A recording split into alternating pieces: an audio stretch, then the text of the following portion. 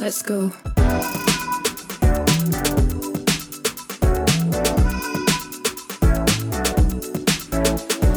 Welcome to Micromobility, a podcast exploring the disruptive potential of lightweight utility vehicles. Using the history of computing as a framework, we examine how these technologies will upend everything we thought we knew about the future of urban transport. The host of the show is Horace Dediu, founder of Asimco.com, and I'm his co-host, Oliver Bruce. Hey folks, Oliver here. This week I am excited to share an interview with Lihang Nong, CEO and founder of Nimbus. Nimbus recently went public with their vehicle, the Nimbus 1, in a TechCrunch article taking them out of stealth for the last 18 months. I have been talking to Lihang for years and was excited to finally be able to interview him and bring a bit more of this story to you. I think what Nimbus is building is really, really important. As you'll hear here, in an era of climate change, high cost of travel and urbanization, we need lightweight electric vehicles more than ever. And I think what Nimbus is proposing solves a whole lot of the issues that people have leveled at micromobility to date. Full disclosure, I'm an advisor to Nimbus. Normally, I try and stay independent, but when I see a really cool project that I think meets all the criteria that we discuss on the show, I do try my best to help them come to fruition. Also, if you like this interview, you'll have a chance to see the Nimbus in person in September at the Micromobility America Conference in San Francisco on September 15th and 16th. We'd love to have you there. We expect this is going to be our biggest show we've done yet, and will include a pitch contest, test drives, city and operator panels, and more. Get your early bird tickets for an absolute song at micromobility.io. And now, here's Lihang. Let's go. And welcome back to Micromobility. We have with us today Lihang Nong from Nimbus. How are you going today, Lihang? I'm doing well. How are you? I'm great. It's been a pretty hectic couple of weeks. We just wrapped up Micromobility Europe in Amsterdam, and I'm on the road at the moment, but I have been very excited to see the news of the recent TechCrunch article about what you guys have been doing has been incredibly exciting. Obviously, I've been working with you over the last little while to help make that come to fruition. I'm so excited to talk about what you've been building today. I feel like what we should do is maybe just start off a little bit with what was the announcement? Do you want to just take me through the parts of what you were able to finally share with the world about what you've been building? Sure, yeah. So we've been working really hard for the past year and a half on our three-wheel electric vehicle. And the news is we're sharing the new design, and we just launched our pre-orders, and we're going to be opening it up for test drives in the next couple of weeks. Yeah. Well, I'm excited to hopefully be able to announce that the first public test drives might be available at Micromobility in California, Micromobility America, which happens September 15th and 16th. So for folks who are interested to come and check that out. Yeah, and see the vehicle in person as well. But, there's obviously the fundraise as well that you were able to announce there. Is it 4.8? That's the number, 4.8 million? That's right. Yep. Oh, yeah, that's right. Yep. Yeah. So part of the other thing we're announcing is we raised C round of 4.8 million last year. Yeah. Well, look, I want to kind of explain maybe why I got so excited when I first met you, which was that you really weren't even building a three-wheeler at the time. I mean, you were building something that was quite different. Where it's pivoted to, I'm incredibly excited about for a whole range of reasons, which we'll get into. But can you just take us through maybe a little bit about the story? Like, where did this whole thing even start? Sure, yeah, absolutely. So I started thinking about this space probably in late 2017. And, I realized that the current vehicles that we have are not sufficient to address the urban transportation needs that we have. So the stat that I looked at was cars are, most of the time, there's only one or two people inside them. And when you're in the city, you're not going very fast. So then you end up with using this big and heavy vehicle that can go up to 100 miles per hour, and you end up using it for the city, which is wasteful, right? And also like 15 miles per hour on average. Yeah. Yeah, exactly. I think the scenario that a lot of us are familiar with is we're driving in the city and then we see a biker kind of like passing us, or even sometimes someone walking, right? Yeah. So the original idea was a four-wheeled vehicle, actually, and it was supposed to be an autonomous vehicle. And then, that sort of evolved and pivoted into this current iteration, which is a three-wheel electric vehicle that tilts. The part that I remember seeing, because the first instance that I saw of all of this was, I think you'd actually sent me a YouTube video of like a tilting forward-wheeled single-seat pod was probably the best way to describe it.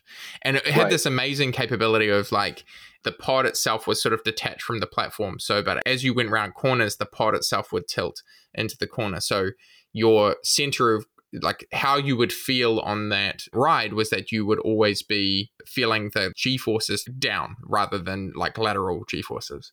Yeah, that's right. So the original pod, the reason that it was tilting was twofold. One was to sort of make it more balanced so that we can reduce its footprint. And then the other reason was to make the ride more comfortable.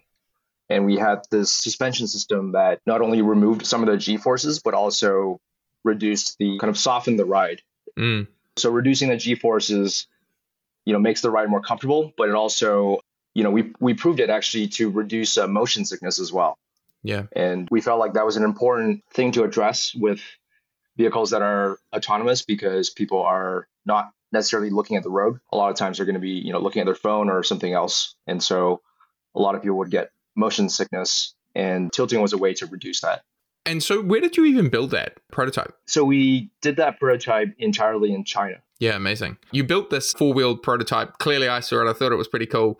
And I know a number of others have also thought it was pretty interesting. Can you talk me through the eventual pivot to getting it to a 3-wheeler? So like, what was the journey for that for you? Yeah, so what started all that was, it was around 2017, 2018 at the time. So there was a lot of thoughts about autonomous robotaxis taking over the world. And so that was the direction we took. But then, as we built the vehicle and as we kind of shown it to different people, that direction didn't pan out as well. And so then when we got into Y Combinator in late 2019, I decided at the last moment to kind of switch it to something that was going to be first driven by humans and a lot less expensive. And then the 3-wheel was as a result of regulations in the US, where, if you have 4 wheels and you're not a car, you're limited to 25 miles per hour. And the 3-wheel category reduces that speed limitation. Yeah. Or not reduce it, but removes it. Yeah. Right. Yeah, there's a whole category there of part of the reason I like Arcimoto and have had them on the podcast a number of times has just been that I mean, my sense is, right, so like obviously we watch Micromobility and I spend a lot of time looking at the space, and I can see that there's this big gap that sits in there in the vehicles that are sort of larger than a motorbike but smaller than a car. And if I was to kind of apply our lens of it, it's that Horace will oftentimes talk about there's this design space that sits in that space. There's like design an open gap in that 500 kilogram down category. And we think that the modular nature of electric vehicles means that people can start experimenting and building things in that space, and that they'll end up more human-sized. And then on the other side as well, there's, the biggest complaints people have when I talk to them about e-bikes is like, yeah, but if you don't have the infrastructure, which a lot of places don't, and the weather is crap, then what you really want is, I might be open to a human-sized vehicle, but I don't want to ride a motorbike because I like my knees and I like my back and I like my arms. And I also want something that's not going to get me super wet and I have to have heaps of gear for every time I use it. And so there has been, I think, a space for something that is human-sized. It's 1 or 2 people and it's enclosed, and also as well that it's narrow. So it's just like the thing that we can also see with like the Arcimoto is that even when they go to putting doors on it, it's still a very wide frontal. It's got 2 very wide wheels at the front, which makes it the same frontal area as a car, so you can't lane split and all that sort of stuff. Can you talk me through that? Because I think the part that you've kind of identified is that there's this interesting arbitrage opportunity to build a 3-wheeled vehicle that actually can satisfy a lot of the things of a car. What are the kind of core criteria do you think it is from your vehicle that allows someone who like looks at that to go, yeah, that could replace a lot of the requirements that I'd have for my car? Yeah, for sure. So I think size matters. And I think for a vehicle like this to work, it has to be sufficiently small. Because if you take a car and you shrink it, at first what you get is sort of like a smart car, which is just like a tiny car that is, still going to be stuck in traffic. You still have to park it like a car, but it's only when you shrink it sufficiently that you start to unlock all these benefits in terms of parking and traffic. That's sort of the first one. The second one I would say is the pricing as well. For a vehicle like this to work, I think the pricing has to be sufficiently low. And, I think historically it's been challenging to get a vehicle like this to market and hit a attractive pricing point initially. But with electric and kind of the modularity of all the different components and the ability to horizontally integrate, then you get this opportunity to, from the very start, produce a product that's compelling from a from a pricing standpoint. Because what's the price that we're talking about for the current vehicle? Just under $10,000, $9,980. Yeah. We're also going to be offering a subscription model for $200 a month. Right. So $200 a month. I'm trying to think of like what's comparable to $200 a month. I think for most people that's like half of a lease payment on a car these days. Right, exactly. Yeah. And with a car lease, it's also not very flexible. So you're sort of locked into a 24 or 36-month lease. So yes. Yeah. And is the idea that those would be, it wouldn't be a 24 or 36-month lease. That's just no, you can get the vehicle and give it back after a month sort of thing. Okay. Right. Exactly. Yep. Yeah. And so the part about it as well is when you say the vehicle needs to be small, can you explain, based on your understanding of like how your vehicle works or why it's interesting, why you're able to be smaller than anybody else? Or like, because the sense is that I get it. So I look at, okay, so look, here's the vehicles that I see in the space that I've like, because I clearly have watched the space quite a bit. eCarver, which is based in the Netherlands, and they have a 3-wheel setup, but it's 2 wheels at the back and 1 at the front, but it's very long. It's like quite a long vehicle. You've got the Twizy, which was never fully enclosed, but that was also 4 wheels, and obviously limitations to that. You have the Trigo from Poland, who just featured at Micromobility Europe, who have a 4-wheeled vehicle, again, L70 in Europe. And then you have the Arcimoto. And as far as I can tell, those are the sort of 3/4 wheelers that I can see that are kind of vaguely enclosed or enclosed that you would be kind of thinking about competing with. Would that be accurate? Do you see anybody else who's on the horizon? Well, Toyota came out with the iRoad a couple of years ago, but I don't think they're doing anything with that right now. So, do you know the story of that? Like, do you know why they're not doing anything with that? I believe it's because they wanted to focus on autonomous, and so they sort of shifted focus, but I'm not positive. Yep. Okay. So going back to those are the vehicles that I've seen in this sort of like what I would consider like heavy micromobility space that are either 4 or 3 wheels, and the 3-wheel I think is interesting as well, and we'll come to that. I mean, you've made that point exactly, which is like there's a limitation around that gets removed when you go from 4 wheels to 3 wheels. So 3 wheels is sort of this weird arbitrage opportunity because it's drivable as a car, registerable as a car, but drivable on a driver's license. Yeah, I think so. There's a question about the landscape.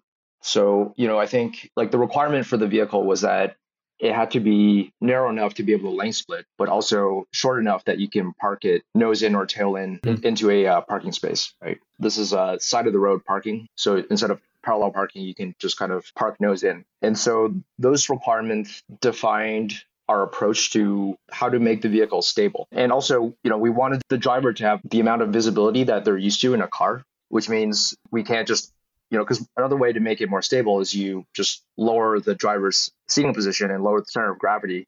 But then you kind of get this sort of recumbent bike or recumbent trike experience where you're sitting really low to the ground. You're not tilting, but it's not a position that a lot of people are going to be comfortable with. I think you had a really good quote in the TechCrunch article, which is like, would my mum want to drive this? Because I wouldn't want to put my mum on a recumbent bike.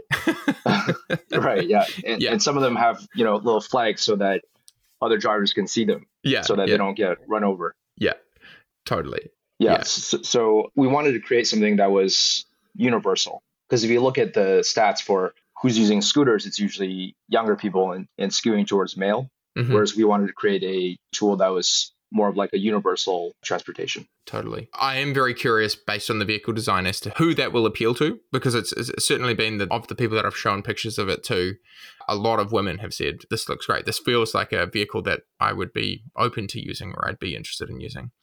Obviously, you've got the tilting. Can you explain, like, is there anything specific around the tilting? Like, have people tried to do tilting in the past? Like, what was the specific, special secret sauce that you guys kind of locked or unlocked or that makes it work?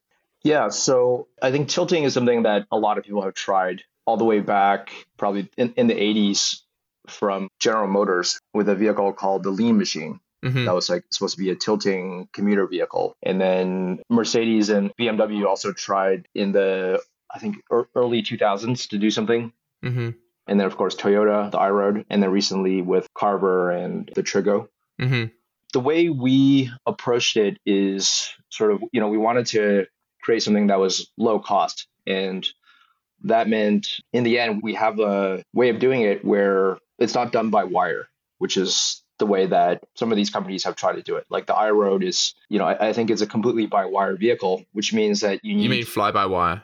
Fly-by-wire, yeah. So Yeah. drive-by-wire, like steer-by-wire, tow-by-wire. Mm-hmm. And that meant a system that had a lot of redundancies and it was going to be very, very expensive. Mm-hmm. And so with the way we do it, there are some by-wire components, but also there's always a mechanical connection between the driver and the vehicle so that you end up with less redundancies and the system becomes less costly. Yes. Okay. Interesting.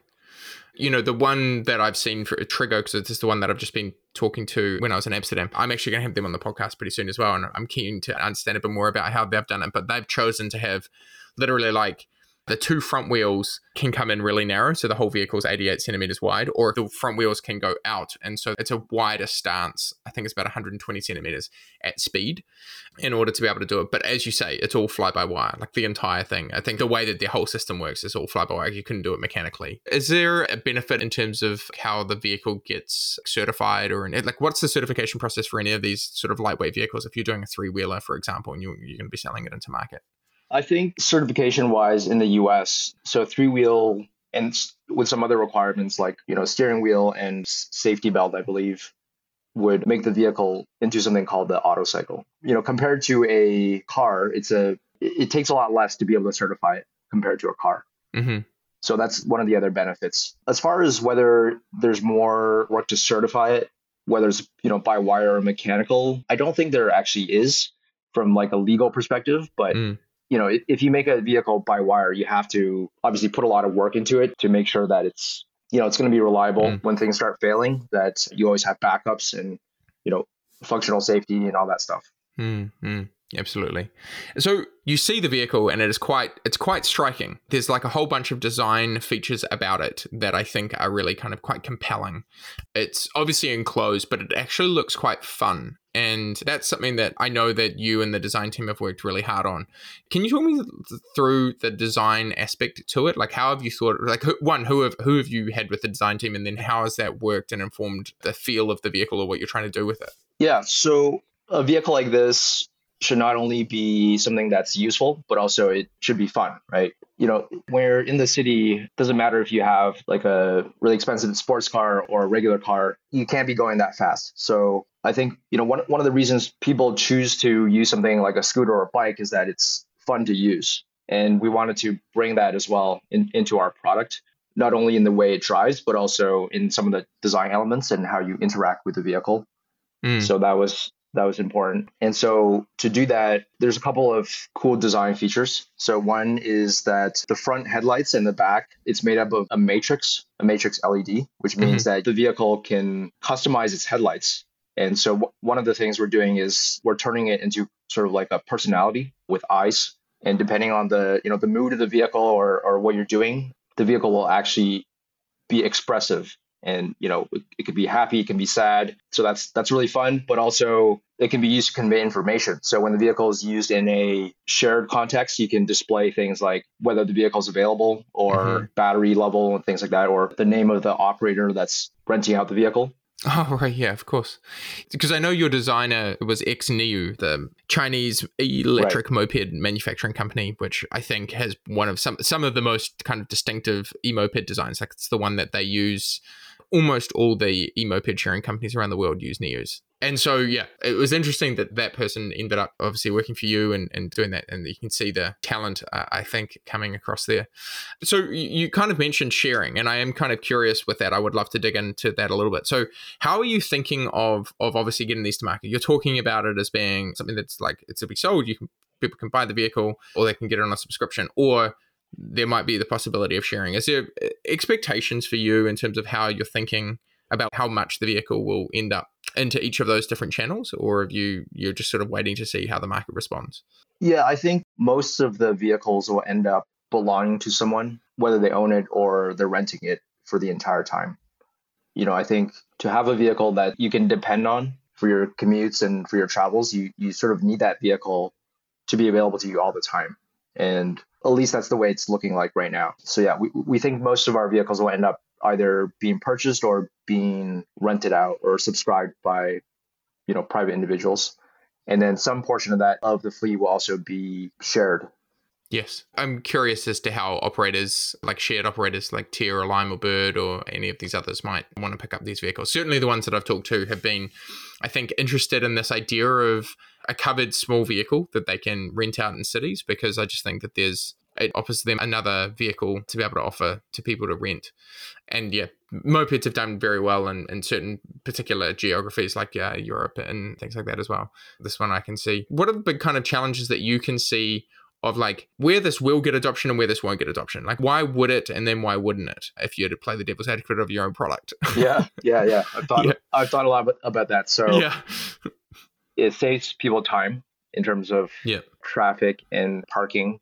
It saves people money, whether that's with parking or insurance or just the cost of the vehicle itself. And then why wouldn't people adopt it? I don't think our vehicle will be suitable for every city or every place. Totally. So if we just go back to that really quickly, so capacity and speed. So it's technically a 2-seater. You can put another adult in the back or a small child in the back. And you have the one thing I noted from the press release, you have ISOFIX, so you can put a child seat in the back as well, which I think is also quite an interesting design choice. Yep, that's correct. Yeah, and then in terms of speed, you can go 50 miles an hour. Is that correct? 50 miles per hour. Yep. Yeah, so that's 80 k's an hour. Okay, cool. All right, thanks. Sorry. Just important clarifications that I didn't make in the beginning. Yeah, there's also actually a place in the back for a rack. So if people want to put extra luggage in the back, sort of like a bike rack, they can attach bags to the back. So that just increases the amount of cargo capacity for people that want that sort of thing. Excellent. I guess the other question that I'd have around it is how cities will adopt this. So one of the things, as you say, it makes sense in places where parking is constrained. The question then is where is parking constrained? Because I think a lot of downtown areas, like deep urban transport areas, which is where obviously our thesis of where micromobility is going to be important is, we want to have more dense cities. It's better for the climate. It's better for everything. It allows for more economic activity, etc. And yet a lot of people are still quite dependent on cars and live like out in the burbs, and where this wouldn't necessarily, if you don't have a parking constraint, you're probably not that fussed about it. But the cities, the other thing that I can kind of see that would be challenging is that within a city, we already have motorbike parking in a lot of cities. Like I'm just looking at cities that I've spent a lot of time in, and oftentimes it's not charged, so it's free. But it's always got capacity issues. And, your idea that you can park something directly into the curb, it's like, it's cool until it's not cool anymore, because, you've parked between two cars that all of a sudden can't get out anymore because they needed the space to drive. So I can see that there would be cities saying, like, hey, that's really cool. We'd love to have these vehicles in the city, but we don't have any parking infrastructure for it. Like you could maybe park them in like motorcycle parking, but all of our car parks are normal car sized. Are you expecting cities to necessarily build dedicated parking or better parking situations for adopting this type of vehicle? When I say not only yours, because I'm also thinking as well, you won't be the only one. There'll be other vehicles that emerge that allow for this to happen. San Francisco, to give an example, right? There are metered spots on the side of the road. They've drawn the spaces, and it's like, okay, one vehicle goes here, another vehicle goes here, and those spaces are car sized. Right. Yes. So in those circumstances, unless we get some special allowance like Revel has done, where you can park kind of in between those spots, then there's not that much of an advantage or any advantage. But then there are also less defined parking in the city as well, where you can park in between, basically where there's no driveways, whether that's from a house or like a commercial building. And there are those spots where you can't park with a car, but you can with a much narrower vehicle like a motorcycle or one of our vehicles. Yeah, you can see it. Well, like, again, not that I think Amsterdam is one of those places that totally spoil you if you're an urbanist, because they have this little car there called the Beetle, which is a 2-seater side-by-side car, but people park them directly into the curb, but they park them everywhere, like small enough to be inoffensive. And I think there's an element of, I can see a vehicle like yours, if it's fun and it's kind of cute and it's inoffensive, that there would be probably a little bit more lenience, especially if there's sort of places that are small enough that you could probably get away with it. And it'll just be interesting to see what consumer adaptations will adapt. Yeah. So this vehicle space of kind of that small single seat, or single or double seat vehicle. Like there was not only you guys as well, because the other one I was also thinking of, which I forgot about, was the Paraves Auto Tracer. They're from Switzerland. They make a cabin motorbike. They're very big. I mean, we're talking probably 3.5 meters long or something. So you can't park them into the curb. They're built actually as a cabin motorbike from the get-go. You ride them, and they did an electric version, which won the DARPA award for most fuel-efficient means of moving people, because they're two wheels. They're incredibly aerodynamic. But like, why have these vehicles not succeeded to date? You know, like this is the one thing that I'm very bullish on the space. I think heavy micromobility is an incredibly exciting area. I think we're just waiting for a breakout hit. I feel like we're going to hit. You are possibly it. I don't know. Why do you think they haven't traditionally succeeded, if you were to like make that assessment? Yeah, I think it's a combination of different factors. So the why now. The first one is pricing. You know, it's been very challenging, especially with gasoline-powered vehicles, to be able to hit a price point where it's going to be attractive as a urban transportation tool and not just like a toy, right? Like a expensive toy. And I think the catalyst is electric, but also just the way that the supply chain has turned out. You can, get components and parts of your vehicle from different places and be able to hit a price point that's attractive. So price point is one. Price point is one, yeah, for sure. I think technology is another one. So vehicles like the Monotracer, that is basically just a motorcycle that's enclosed and with landing gears, right? And the way you drive a motorcycle is totally different than how you would drive a car. And it takes a lot of time to be able to learn that. And even people who've ridden it for years, it's not like completely safe. And then also if you lose traction on a motorcycle, you tend to just fall on the front wheels, because for a motorcycle, whether that's one wheel or two wheels in the front, if you lose traction, that's actually what's used to keep balance for the vehicle. So you will just fall over if you lose traction. And so that means you have to be really careful when it's raining or snowing. Whereas, with our vehicle and some of the other vehicles like Carver, there's a steering wheel and it's driven like a car. So it's more intuitive to the average person. Yeah. I mean, I think there's also something to be said for cabins in terms of safety as well, right? Like I look at that and just go, for all the reasons, I wouldn't want to ride a motorbike, certainly not in traffic. But the idea of having a protected, is it as safe as a car? No.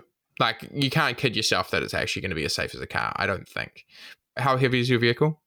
Less than 375 kilos. With the batteries? With the batteries, yep. Yeah, okay, right. So like, and then I think Trigo is like just under 500.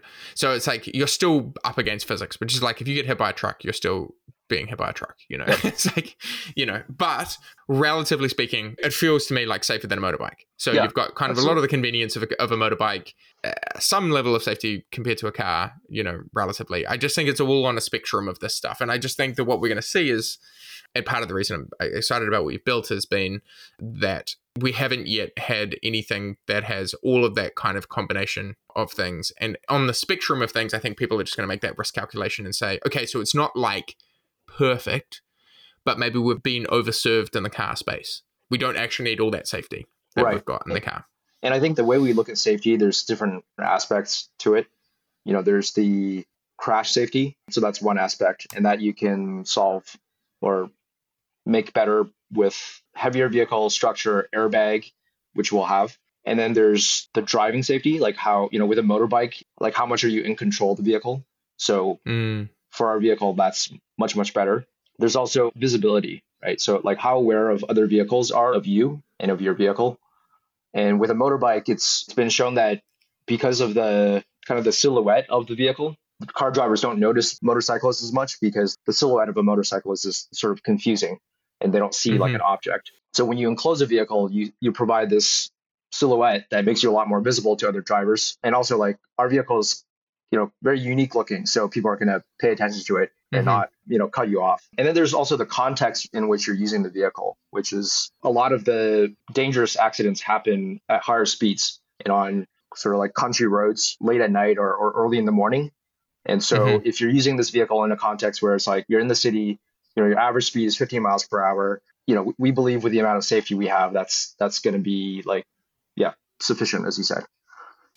I'm really curious to see how it does things like pre-orders and that sort of thing as well. Hey, I want to change tack a little bit, which is how are you thinking of manufacturing it? You kind of mentioned that, one of the things obviously that's interesting about the space has been that they've got relatively modular componentry that we're starting to put all of these things together. I call what I think you've done part of the Cambrian explosion. Like when you all of a sudden have really modular parts, you just have heaps of people experimenting with different types of stuff. And so you get things from like the one wheel through to what you guys are building through to like even crazier stuff. How is that flowing through into how you're thinking about manufacturing? Is it easier to manufacture this compared to, for example, a gasoline car? Yeah, for sure. I think, automakers are actually pretty horizontally integrated in the sense that they depend on suppliers for a lot of their parts, but they're still making an engine.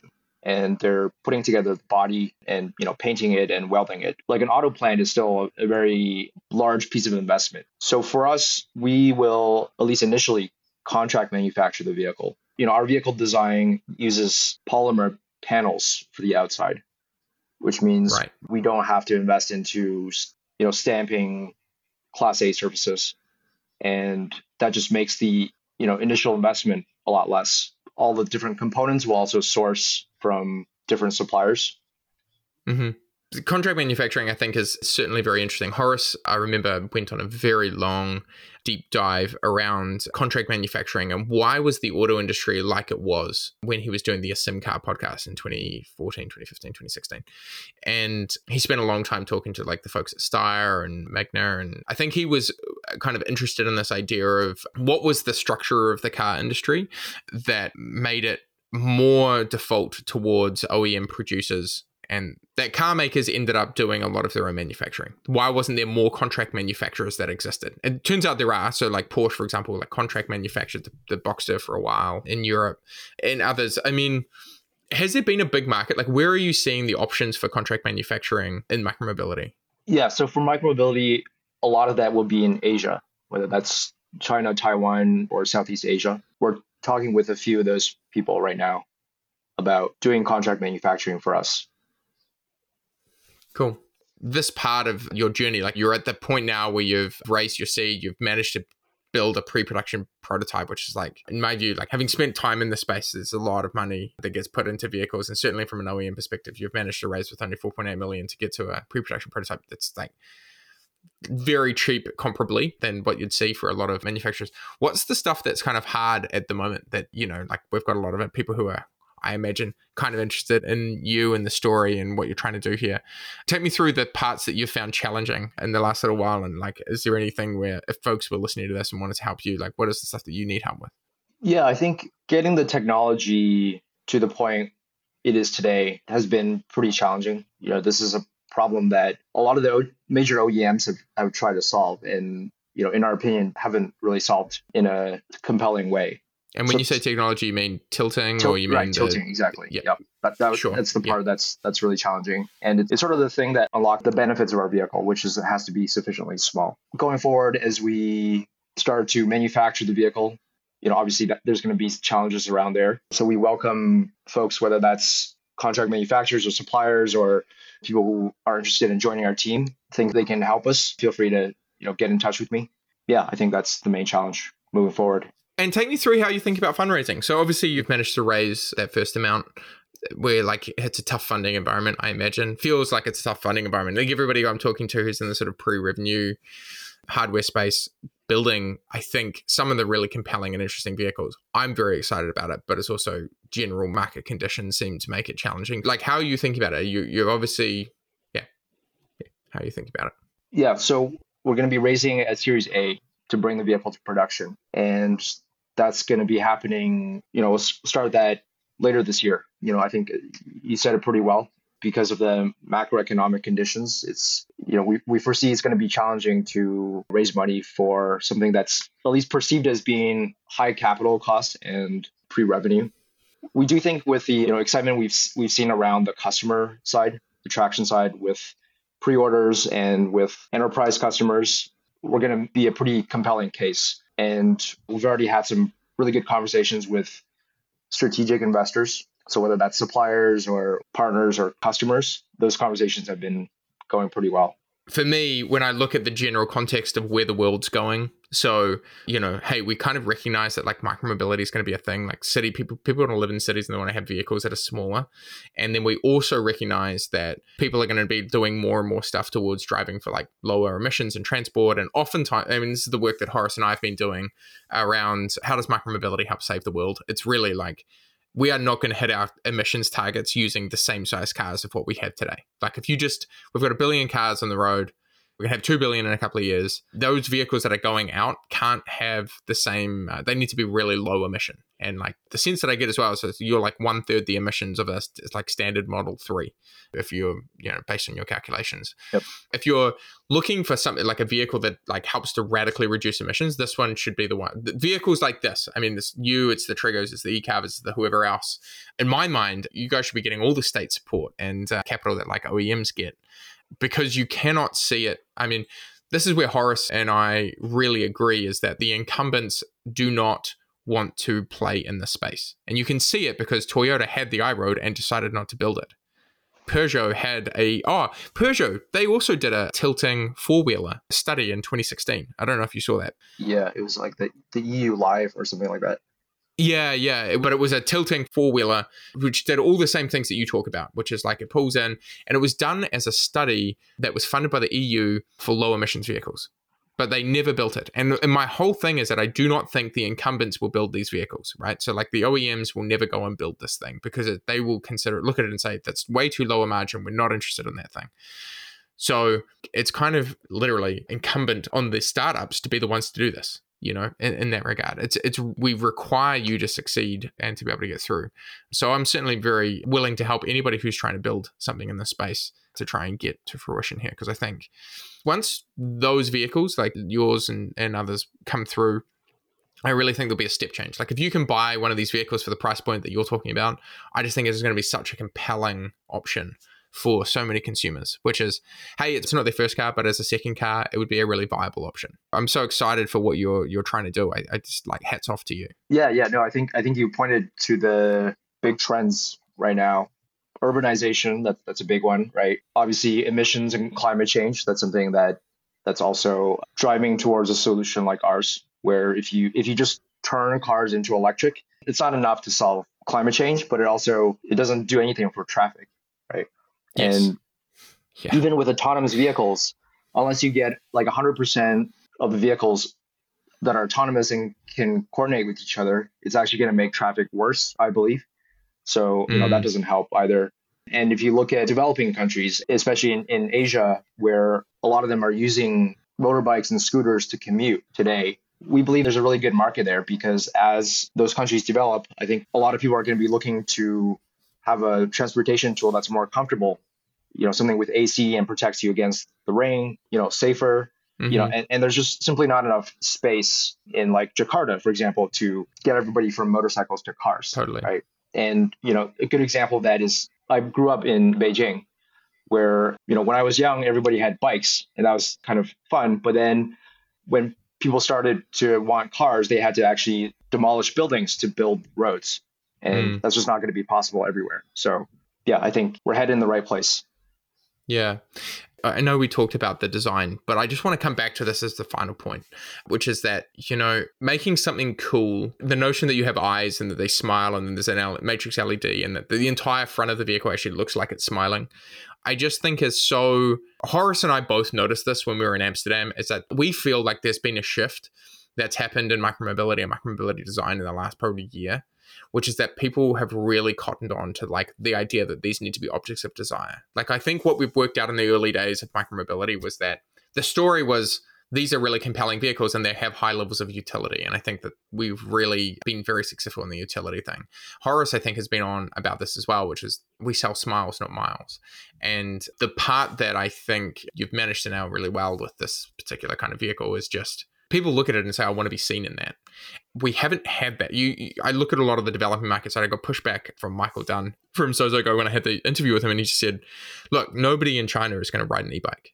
If you've made a lot of money, you do not want to be seen on an e-bike. You want to be seen in a Porsche or in a thing.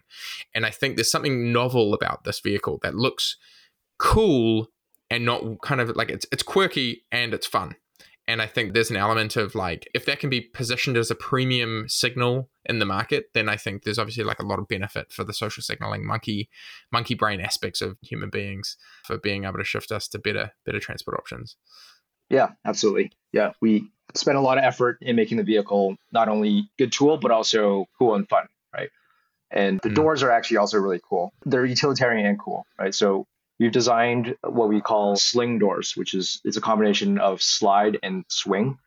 And they're designed so that you can park really close to another vehicle or to the wall and still be able to get out comfortably.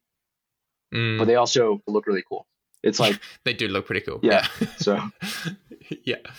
Awesome. Sweet. Well, hey, I thank you so much for making the time to come on. I've been wanting to interview you for a really long time. It's a real pleasure to have you on and be able to chat about this. For folks who want to track you down, you're not on Twitter, I take it. So how would they find you?